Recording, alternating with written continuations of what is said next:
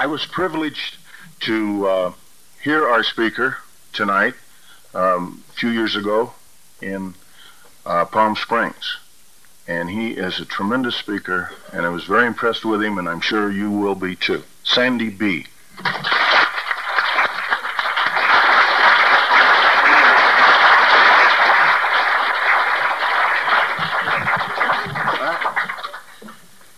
Well, good evening, everybody. My name is Sandy Beach, and I'm an alcoholic. How you all doing? It is indeed a pleasure to be here tonight, and I wish I had been here for the whole week and could stay another week. This is a well-kept secret up here. What a beautiful place. And being back amongst all of the West Coast AAers will recharge my batteries at least for another 6 months, and then I'll try and sneak back out here.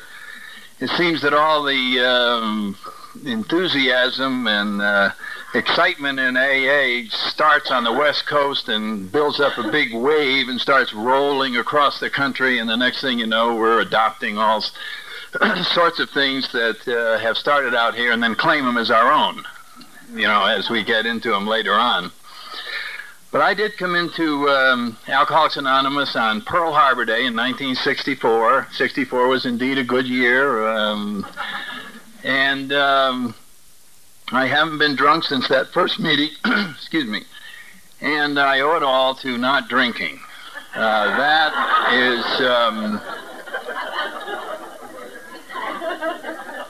my opinion on why I haven't been drunk, is due just to not drinking. That's all. There is no other thing. So if there's anybody new here and you've been working around and going to meetings and working on the steps and doing all kinds of things, but you keep getting drunk, I would check your drinking. This is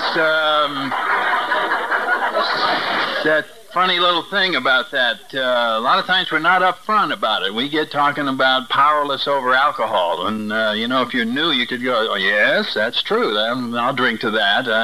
So you haven't been told directly. This program involves not drinking, you know, and it's like, we know it strikes terror in the hearts of all true alcoholics to say those words, and so I think we try and disguise them so you'll keep coming around, but I'm not that subtle, so I have to just let the cat out of the bag that there aren't going to be too many meetings where there's alcohol served, and that was one of the reasons I did not want to stay in AA.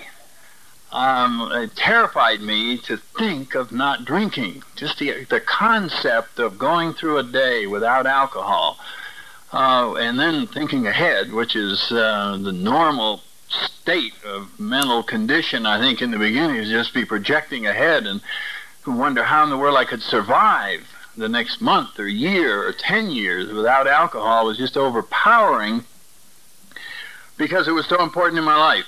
And yet there's just no way to get around the fact that that is what is required, as tough as it may be. And I think that when we get through our first day of sobriety, we have just gone through the roughest day we will ever have. No matter how bad it gets in the years ahead, you can always just go, hell is nothing compared to that first day of trying to withdraw and deal without alcohol and all of those jangled nerves and fears and of the unknown and this AA people. We got to remember how terribly overpowering this whole situation was when we were new. But people running around, happy, no drinking, wondering what the angle was. Why do they like me? I don't even have any money left. What are they after? My body? If you could have seen me then, you would have ruled that out.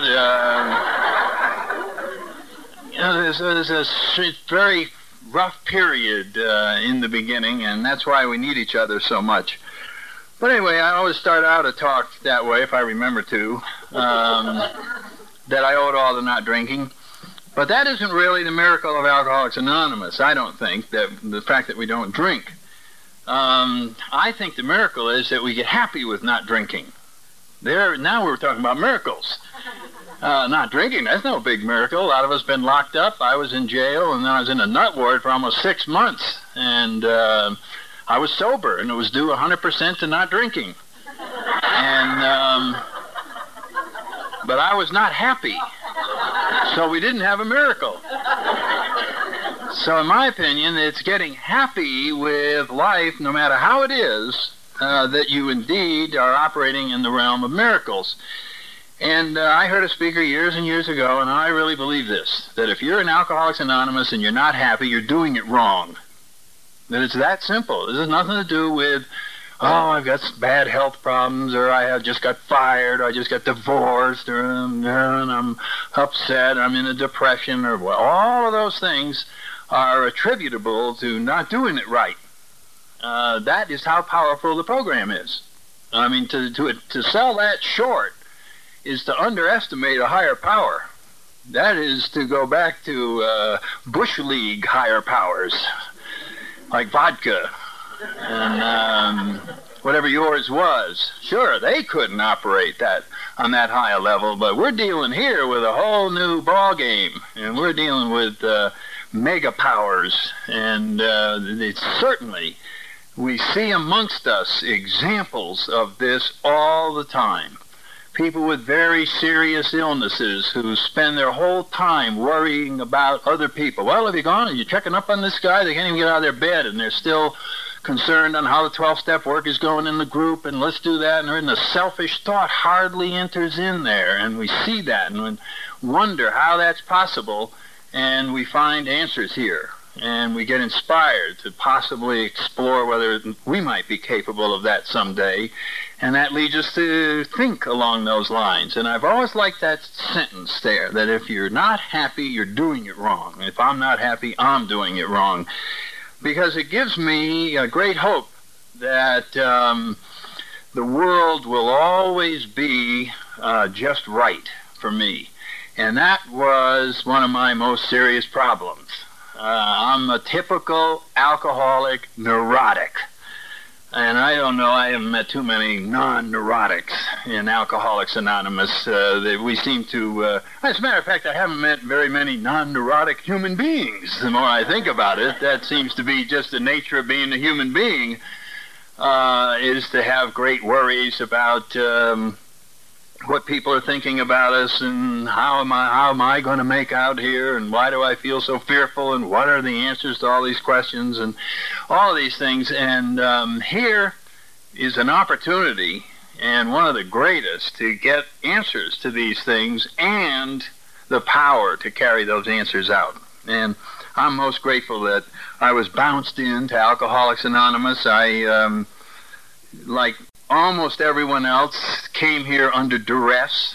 I have not met too many people who get up here behind the podium and say, well, I was sitting in my living room one night and I got thinking about my drinking. And I said, if I keep drinking a few more years, I could be in trouble down the road somewhere. I think I'll just mosey on into Alcoholics Anonymous and save all the trouble that's liable to come to me in the years ahead. Generally, that isn't how we get here. There is generally some little behind the scenes. We may claim that's how we got here, but when we get honest, later on there's little stories like we come home and our family is packed for a vacation and we aren't going. Or our boss calls us in and says, hey, you got a minute, Joe? I want you to meet your replacement. Give him a quick briefing. This stuff's all packed here. And you go, well, I didn't know there was a problem. I know you didn't know there was a problem. That's the problem. Or a doctor gets us in there, and his advice is not to buy any long-playing records, that he is going to explain advanced liver damage as basically as he can. And all of a sudden, we were panicked, what can I do about it? Well, AA can help. All right, I'll be there. And off we are, and we're here under duress. And more recently, we're getting the judges involved. And I always like that story about the guy who's in front of the judge, and the judge is saying, you've been in here 3 times for being drunk this year. I'm going to have to really get tough with you this time. It's either one AA meeting or a year in jail.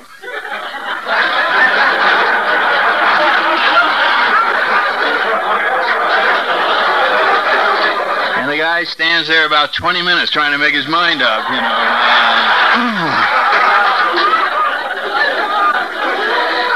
you might get a drink in jail, but you're not going to get one at the AA meeting. And there's something final about Alcoholics Anonymous. There's something infinitely mysterious about it. Even though we don't know a thing about it, we've heard rumors. We've known people who went there, and we never saw them again in the bar.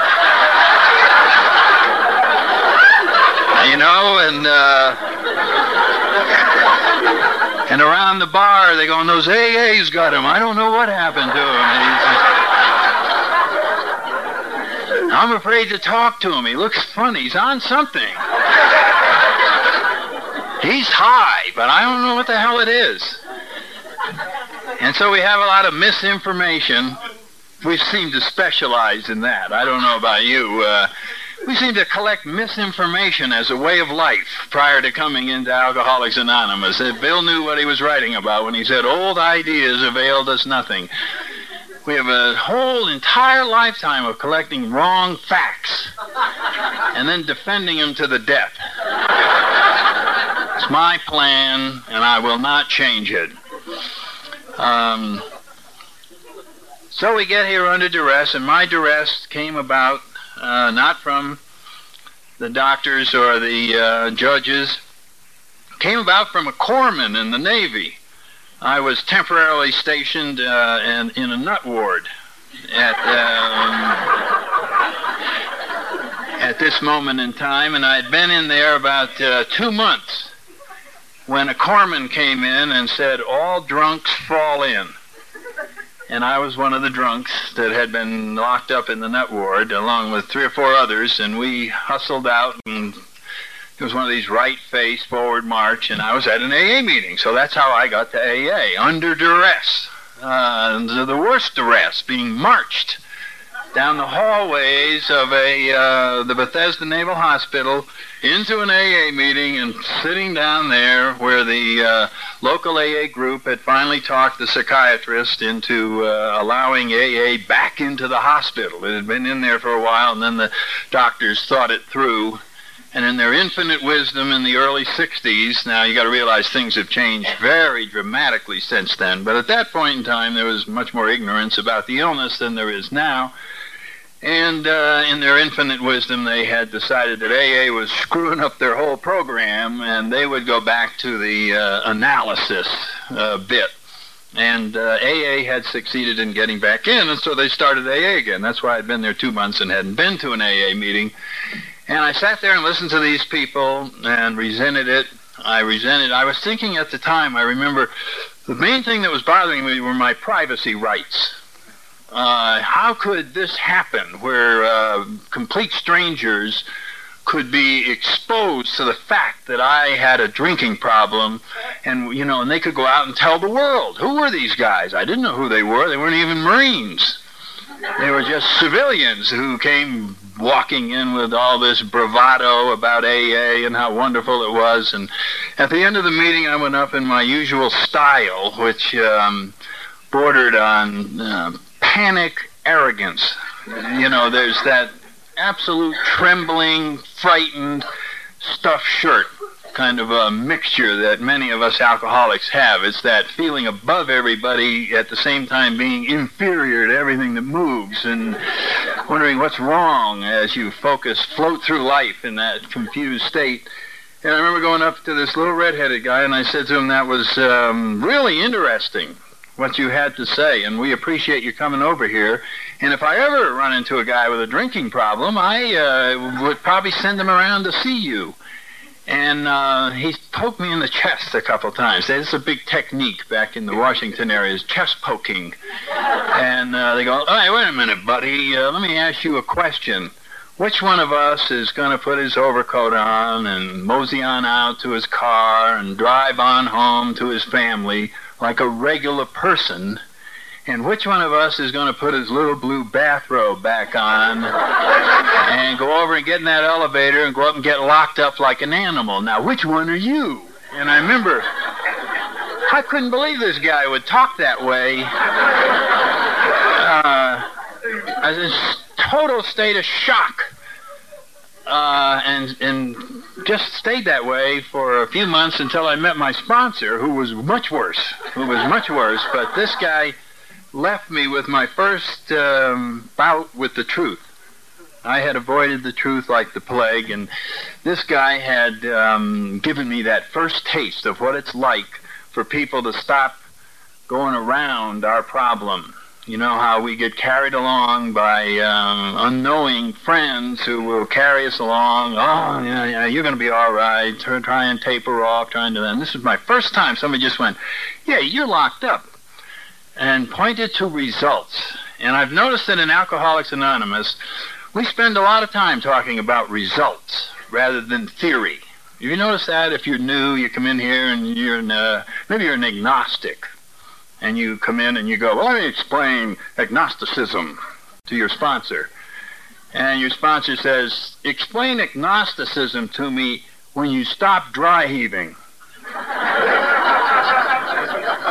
So we stop dry heaving, and then we come back to explain agnosticism to him. And he says, explain it to me when you get a job.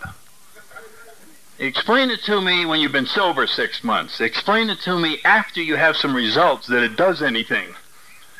And we are always having the results of our life compared with the results of everybody in AA, which is very unfair, but it works. It works beautifully. On the one hand, we have your theory about life, and whatever it may be. And I see you're wearing a wristband from the local nut ward. Very, very interesting theory. Now, we who own our own ties, and several of us have sport jackets and all of that, we have these 12 steps, and this is what it produces, and then we show them the whole audience. And we go, this is the result of this, and you're the result of your plan. And so far, we think this would be better.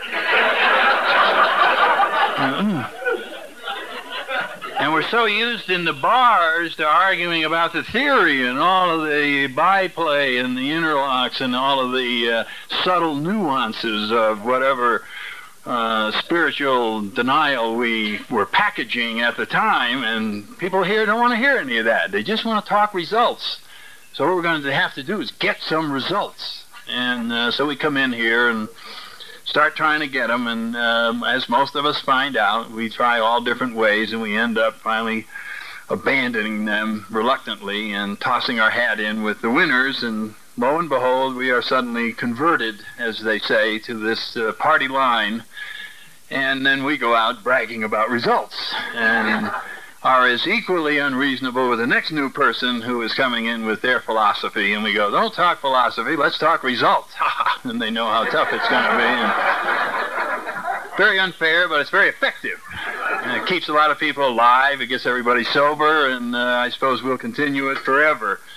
But anyway, this fellow gave me my indoctrination into AA, and I'll just spend a little bit. I'm a primary alcoholic, which means I drank socially 10, 15 minutes, crossed the line.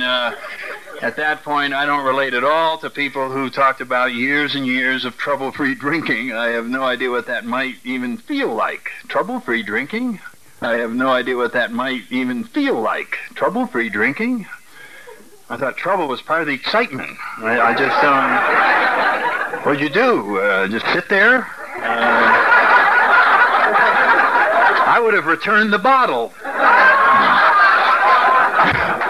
This stuff is broken, sir. Drank a whole fifth and nothing happened.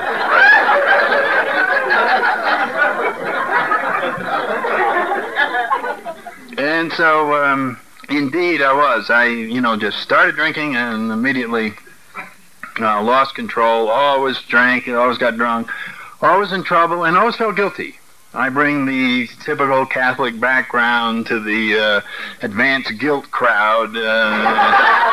In AA, you're guilty no matter how it turns out. It's just, it is a separate way of life unto its own.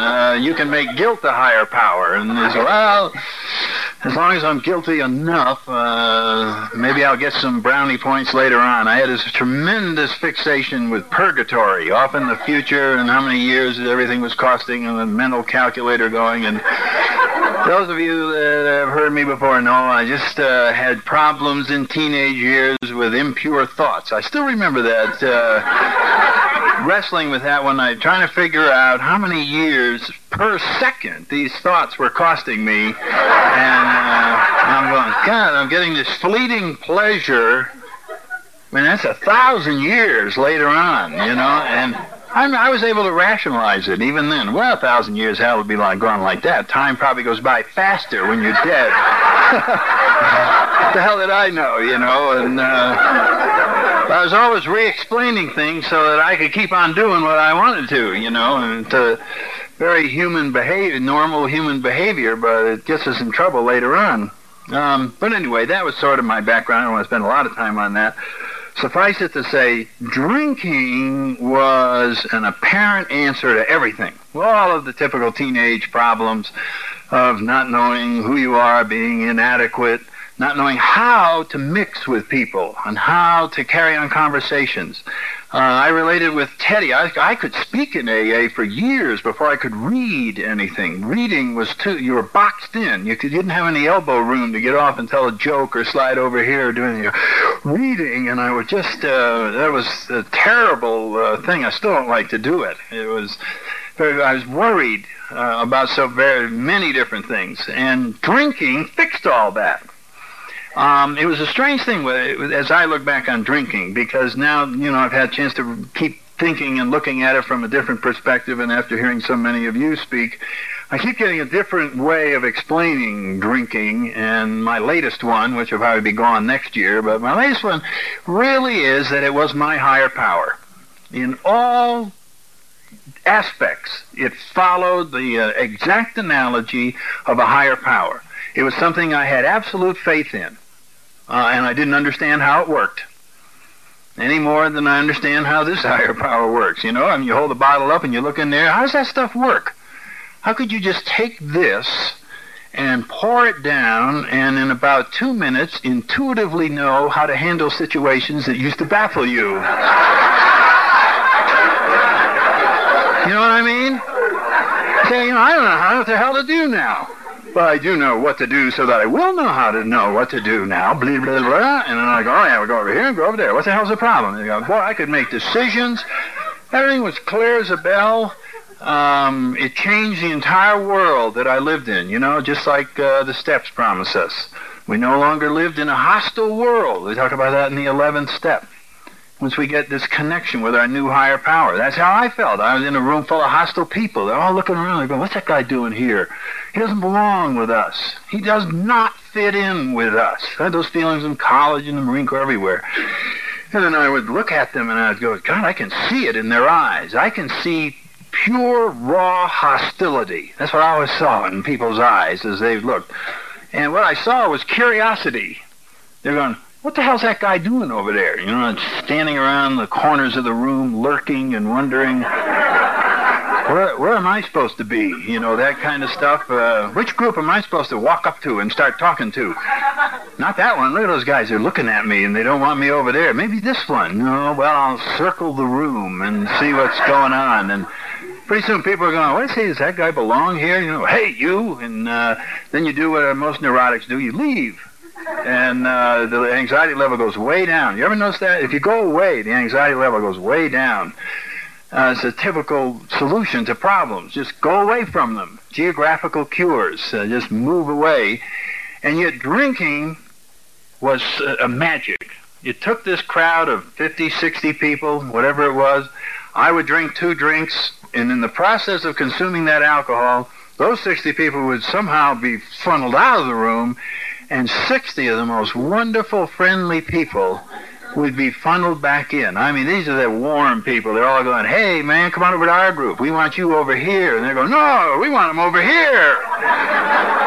Can't have him over there. He's going to tell us a joke. All right. And they're fighting over me now. That's what was going on before. I thought I saw hostility. They're just arguing back and forth over who's going to get me.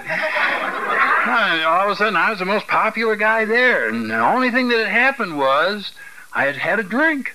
That's all that had happened. I had changed the whole world I lived in through this power. It was there.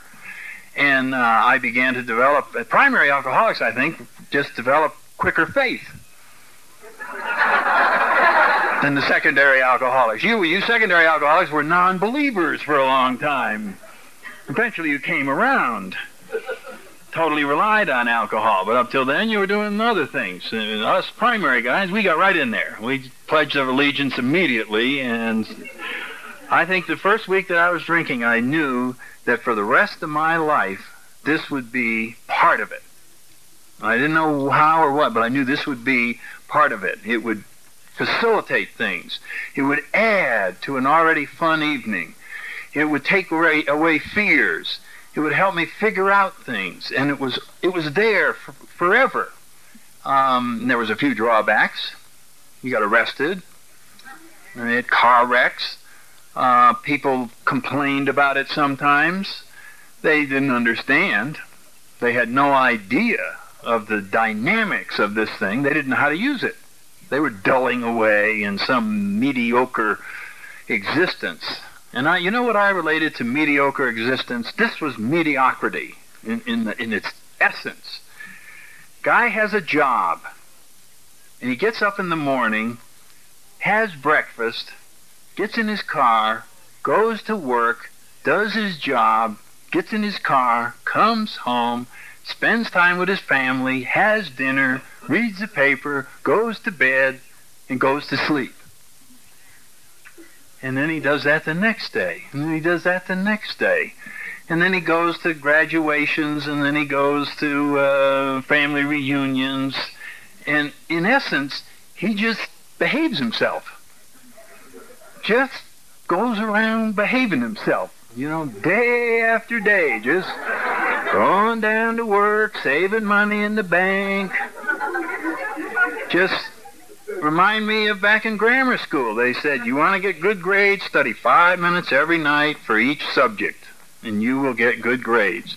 And I went, right. And I never doubted any of these things. I never doubted that you could hold a job if you showed up every day. I didn't say, no, you can't.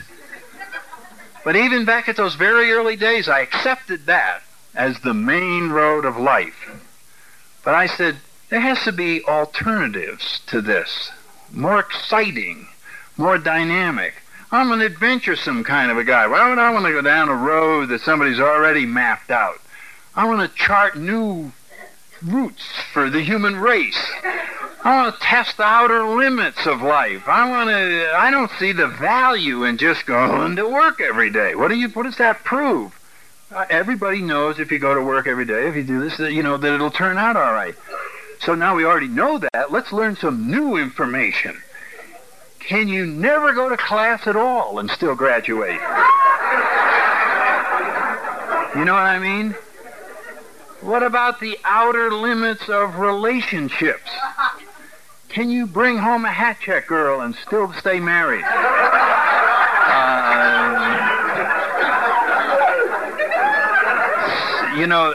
For some unknown reason, I always... When everybody told me, this is how it's done, I bet a lot of you are like this. As soon as they said, Chapter 5, how it works, we immediately went, I wonder what the alternative is. You know what I mean? I'm going to come up with a new angle. These people, I've been doing it 30 years, doing it this way. Wait till I get through with the 12 steps. Wait till I get through with, I'm always the kind of guy cutting out new ways of doing things. And I don't understand that. And now, it's taken AA to teach me the wonderful value of the middle of the road. I mean, how exciting it is there. See, I thought that was dull. I'd never done it. Never had done it. But like many of you, I had this secret ability. I could tell ahead of time what things were like. Did anybody ever do that? They show you the 12 steps, you read them, and you go, that wouldn't work for me. You go, how do you know? Oh, I can tell things like that without ever doing them. I just know things. See, I know myself real well. And when you know yourself real well, like I do, you just know things like that. I can tell you all that God stuff in there, forget it. Never worked for me. Never, never, never. And then one of the old timers goes, well, that's too bad, because if it doesn't work for you, you're dead.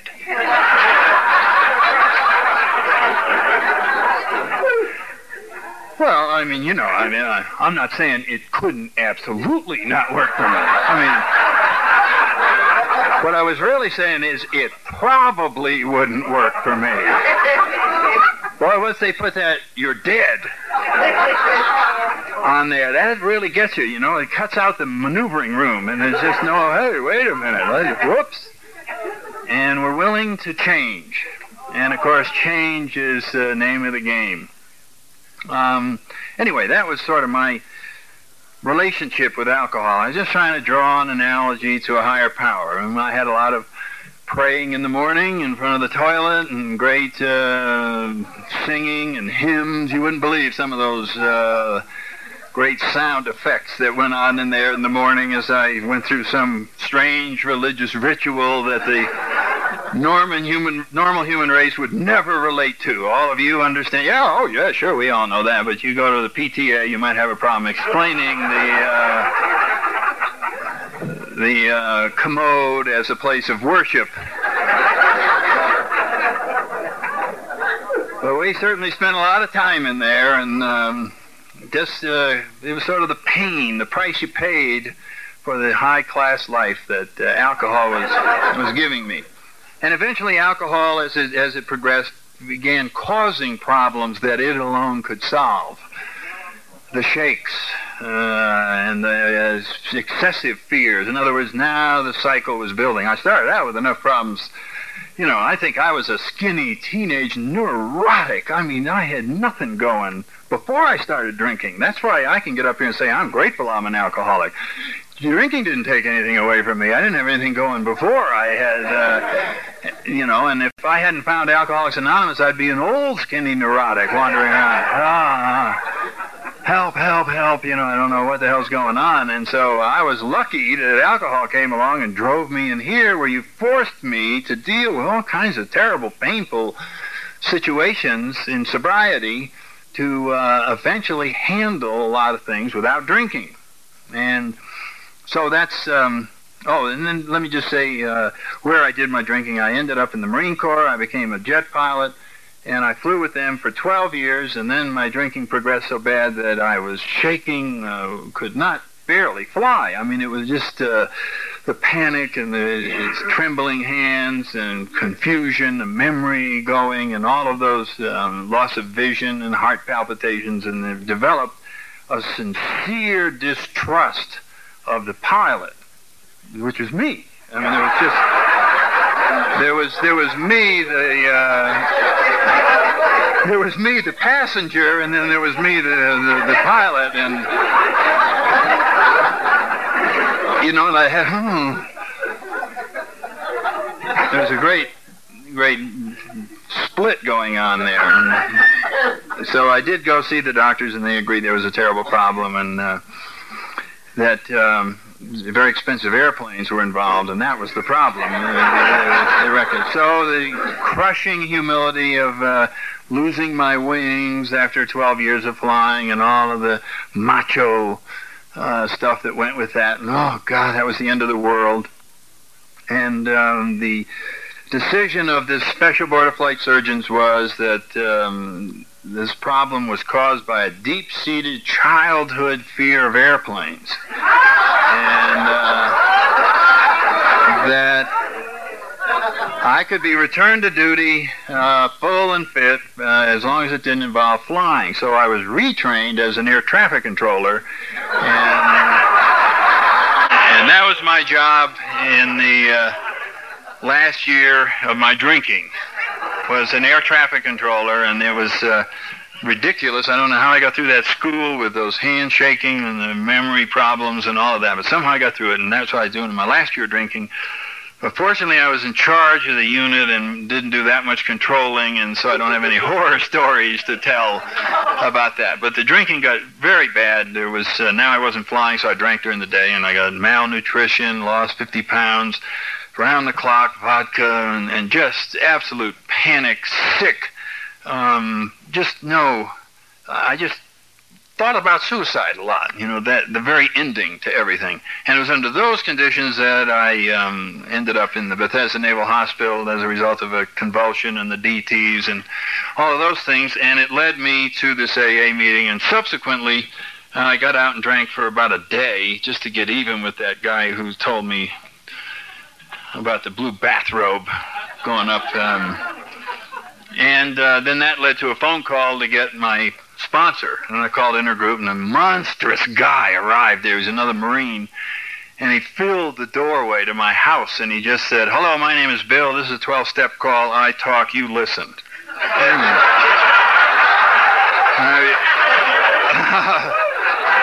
I just went, oh, boy. This was a mistake. And there was a lot of blah, blah, blah, blah. My wife was there, and she was, yeah.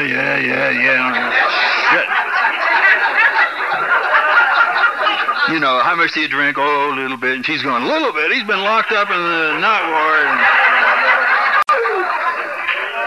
So he heard enough there, and he just went, well, fine. Okay, get in the car. And I'm going, what the hell are you talking about? You leave the literature, and I'm going to study about it. Get in the car. And I remember, and then I looked at this guy, and he's like this, and I'm just shaking anyway, so I got in the car.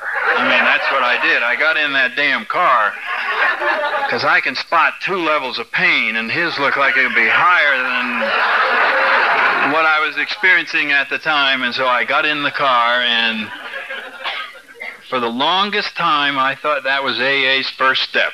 Get in the car.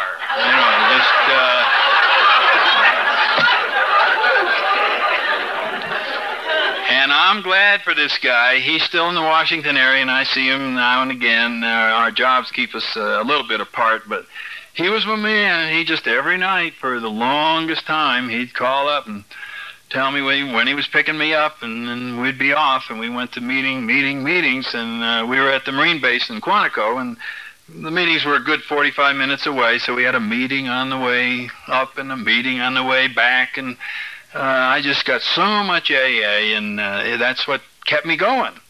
And I went to a meeting almost every night for 2 years and got thrown out of the Marine Corps. And, you want to see a guy with a resentment.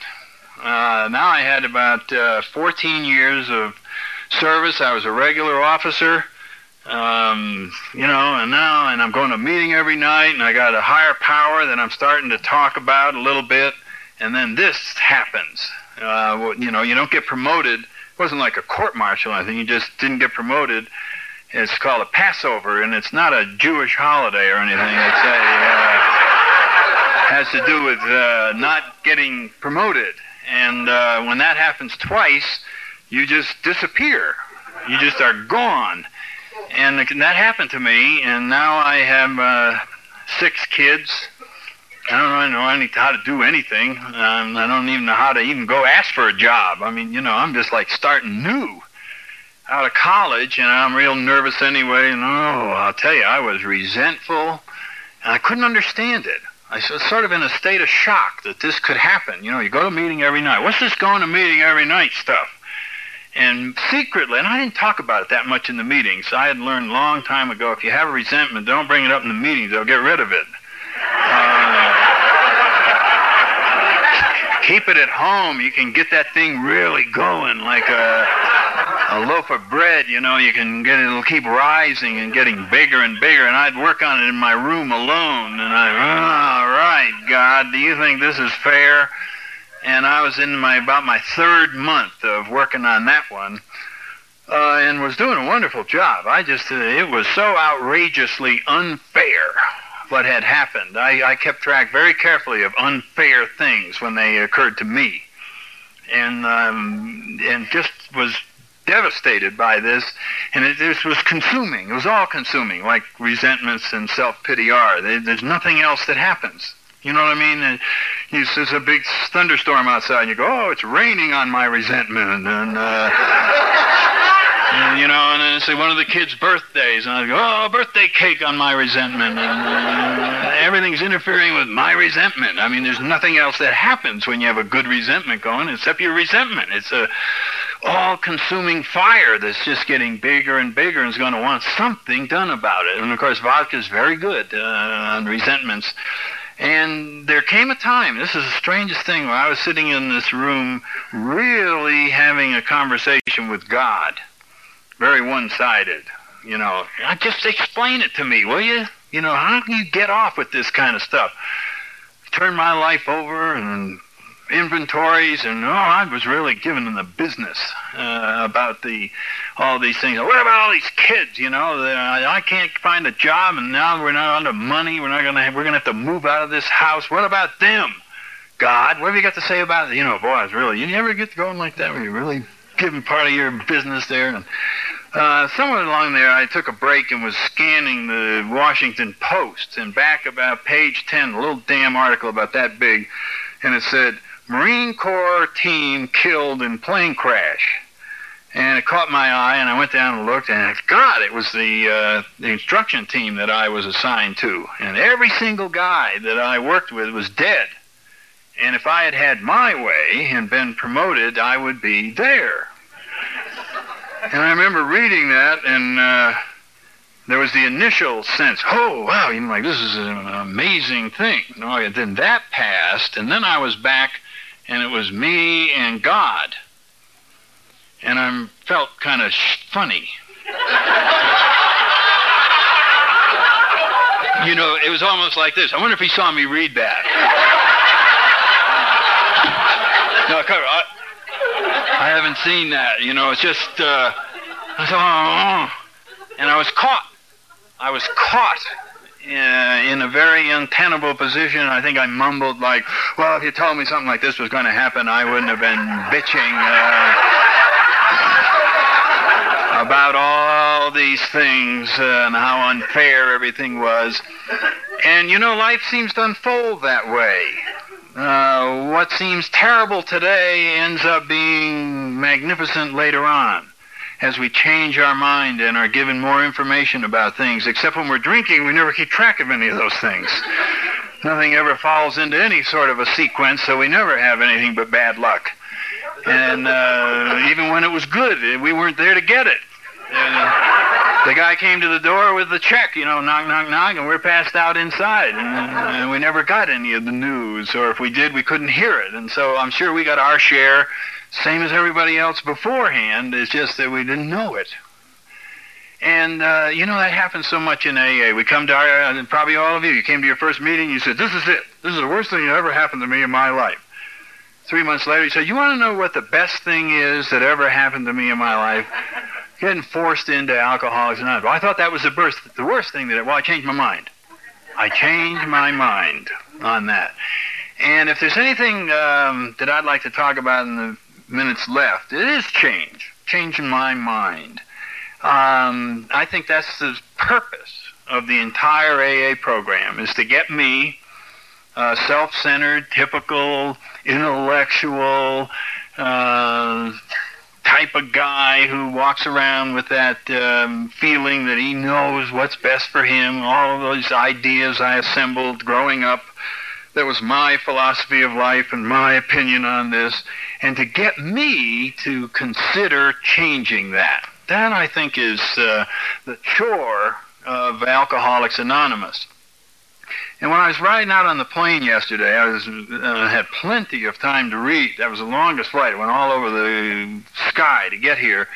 And there was a couple of articles in the American Airlines magazine. One of them was a long, long thing about Auschwitz. It just went on and on and on. And the end of it, the author was talking about, you know, a situation like this could be used to explain the position that there is no God. And I can remember going, yeah, you know, I really relate to that. And as I grew up, I collected information like that.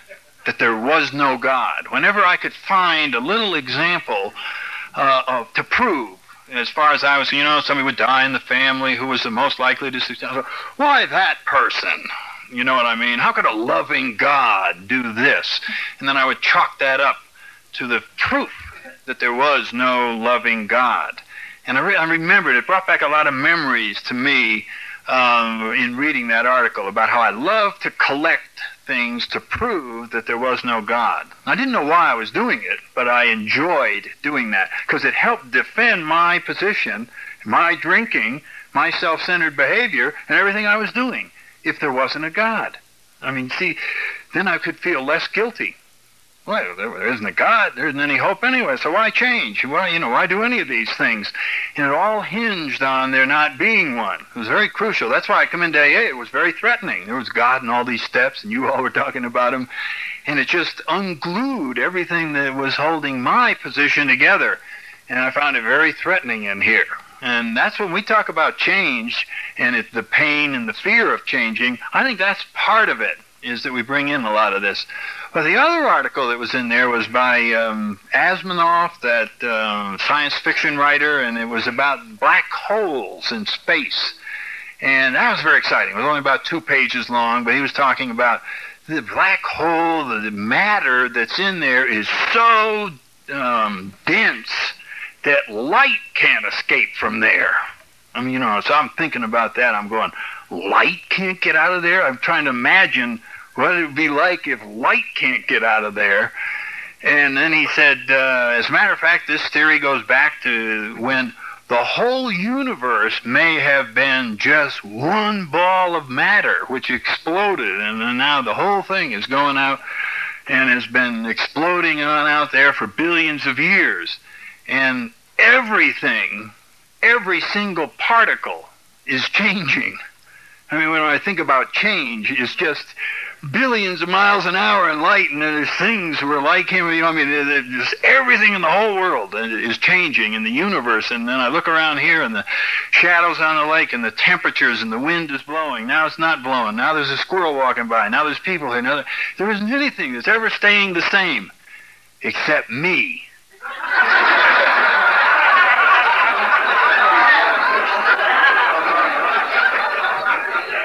You know what I mean?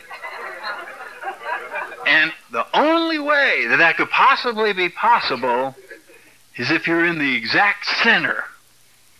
And that's where I figured I was in relation to everything. You know what I mean? I was right where the explosion took place billions and billions of years ago. And very little light was coming out of me, I'll tell you that right now. And I fit the description of a dark hole or a black hole where matter was so thick that light couldn't even get out of there. And I think about that, the absolute audacity of our self-centeredness to refuse to change and to come in here with convictions about things. And to accuse people who do change of being wishy-washy. That was one of my excuses. What, are you changing your mind all the time? What the hell's wrong with you? And this is the whole evidence of the universe is in change. And I suppose that I came here and I wondered where God was. Where would you ever find him? And I suppose all of you, one of the reasons you come back here is it's so obvious where God is around here. You can just cast your eyes in any direction and just see the presence and feel it of God. It is just magnificent to look at it and the creations that exist in this lovely spot. And as I think about it, I had been taught something as a 6-year-old, that God indeed is everywhere, everywhere that I care to look for it. I just chose to not do that. And I've thought a lot about it, and I'll wrap up by sharing why I think I didn't want to find God.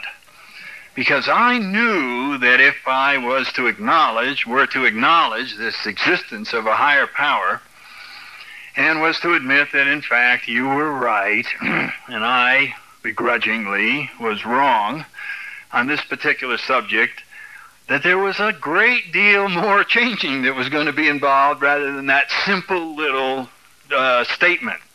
I was going to have to change a whole lot of things. Like Ben was talking about this morning, I might have to stop stealing. There was a great deal of inferences when you acknowledge the existence of a God. That meant there were such things as values. There were such things as principles. That people indeed loved each other. That I would have to change my mind about all of you. And that the responsibility for all of my behavior would come back to me. And it was overpowering. I would no longer be able to blame the lack of a God or the lack of love in other human beings. I would now have no more excuses for any problem that I had other than me. And that was just overpowering. Oh my God, I don't think I could live with that. And I think that's what's unfolded a day at a time, very gradually. If we ever learn the truth about ourselves immediately, we'd all blow our brains out. And when we come in here, it is revealed at a rate that we can stand it, if you know what I mean. And oh my God, I can't believe it. I just had a terrible example of it. One of my daughters decided not to go to college, and then after a couple of years, she changed her mind and started back. And I went through this whole routine about, I don't think she's sincere. And what's she coming back now? She just found that the work life out there was tough. And she thinks coming back to college is going to be easier, softer way. And I'm trying to give her a lesson about easier, softer ways and facing up and this and that. And I'll tell you, one of my other daughters, after watching this for 4 or 5 months, called me on the phone at my office. She said, I hate to do this, but I think the heart of this problem is you're just selfish. And you'd want to keep the money for yourself and don't want to give it to her. And I went, oh.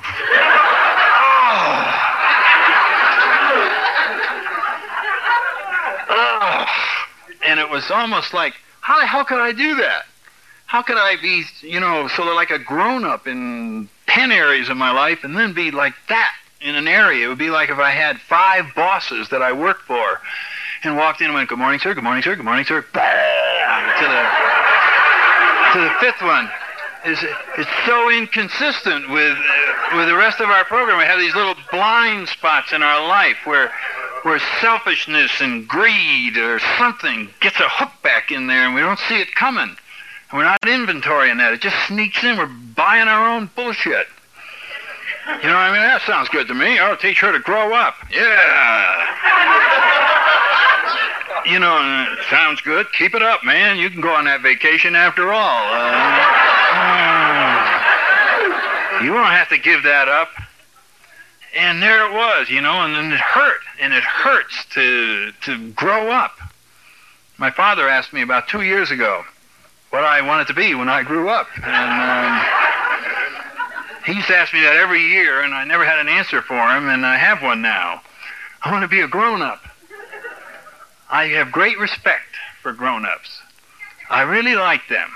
They have values. They have sort of a sense of direction. Most of all, they have a God. I think that's my definition of a grown-up. It's a person with a God. A person where they get direction from their God. And they rely on this as a sense of power. And they have humility enough to know that they're just a human being. And without a God, we're powerless. We're not just powerless over alcohol. We're just plain powerless. I shouldn't get on my case about that greed or something like that. I just forgot to bring God into that area. And then now that I do, I can get, it's just like that's all fixed now. It wasn't that I had to go rethink it or anything. It just got fixed because I brought God into that area and he let all the pain out. And let it go away and let me be free to do this. I don't have the power to forgive anybody. Do you ever try and forgive somebody? They did that to me. Okay, I forgive you. Just saying the words means that you still judge them that they did wrong, and you're going to be real big about it and forgive them. And, you read in some of our literature, what they talk about is prayer. And we go in and we try to pray to be less selfish. Because our selfishness and self-centeredness is what was hurt by this person's action.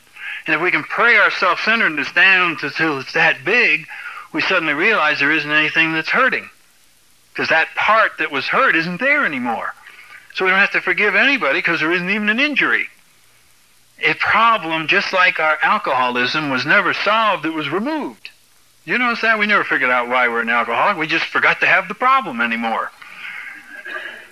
We have a daily reprieve contingent on our spiritual condition. We don't go walking around fighting alcohol anymore. We just are going around and we go, just like my crayon box that I lost when I was 12, I forgot to worry about it yesterday. It just wasn't an issue. It didn't come up yesterday to be dealt with. I was sitting in my office and had a bunch of papers to work out. Never once, figuring those papers out, did I go, I wonder if there's a bottle of vodka in this drawer. Just never came into my mind. It was removed. And I think that's what happens on a spiritual level. It's a whole different realm of problem solving. And the problem is, in closing, is the type of help that's available. And I think we find this in our 6th step when it talks about we're entirely ready. The only type of help that's available is perfect help. Damn, that's the catch. There's no way to pray to be semi-honest. You know what I'm talking about? He doesn't help us there. You know what I mean? He only helps if you want to stay on the straight and narrow. It's the damnedest show I've ever seen. Then you get all the help you want. You want to go out and be useful and contribute and give and do all these wonderful things. You have an unlimited supply of energy. You've been exhausted when you come home from work. Phone rings and you're going to go on this thing. You'll be given the energy, and you won't even be tired. You're out and you're doing it. But if you decide not to do that and go off and have an affair or something, you're on your own. You got to use your own strength and your own energy and your own power and deal with your own guilt and cover up your own lies and handle everything yourself. There's no help available except down this damn middle. And what this is implying is perfection. And of course in chapter 5 it says we're not saints, we don't claim perfection. And I like that line, but that's not the only line that's been written about perfection in the AA literature. That says that's right, we don't claim it because we're never going to get there, but we have to keep trying to get there. Ooh. And that is what's involved in that 6th step, which is why in the 12 and 12 it says this is the one that separates the men from the boys, is that we would like to settle for as much perfection as would get us by. I'd like to give the impression that I'm honest, because then people will do business with me.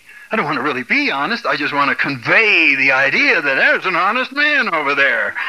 Look at him. He has that look on his face. He has that smile. Looks like an honest man. That's enough. I don't want to go overkill here. I don't want to get better than people in my neighborhood, make them feel bad, right? How good should a person let themselves get?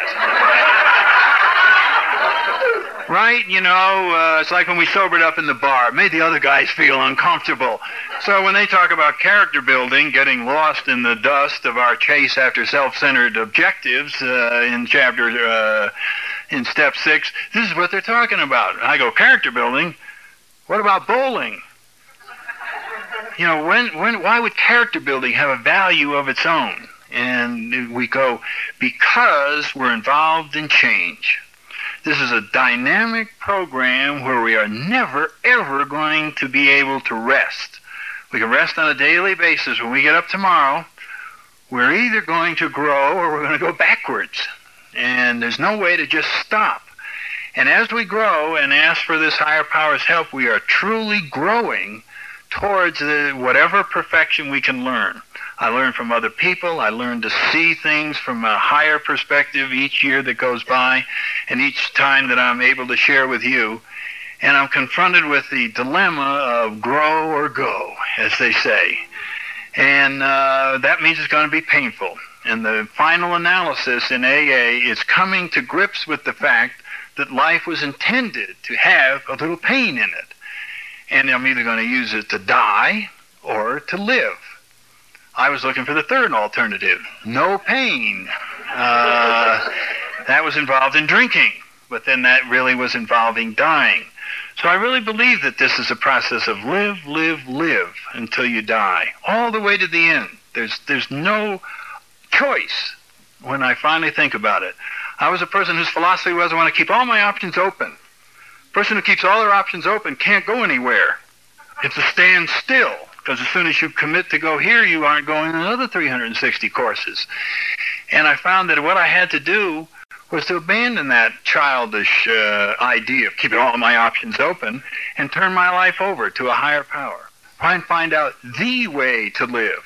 I never knew there was a right way to do anything. There was my way, and then there was other things. But I found on a spiritual level, there is a right way of doing things. And I think in Alcoholics Anonymous, through each other's examples, we get glimpses of how situations might get handled, how life might be lived in the presence of a higher power, what real humility is, what giving is all about. And we see a little bit from this person. And maybe I wake up in a spiritual mood one day, and you don't. Maybe I can be helpful to you. And then it's my turn the next day. I don't know what those days are. I wake up, Serenity Prayer pissing me off. I want to read that damn thing, Well, then I need one of you to come along and tell me life is great, man. Just keep coming. Just keep coming back. And so we do this together. We do it alone and we do it together. I love you all very much. It's just wonderful to be part of this. And we're part of something much bigger. And being part of something takes away all of the pain of being everything. And I'm so grateful for it. Thank you.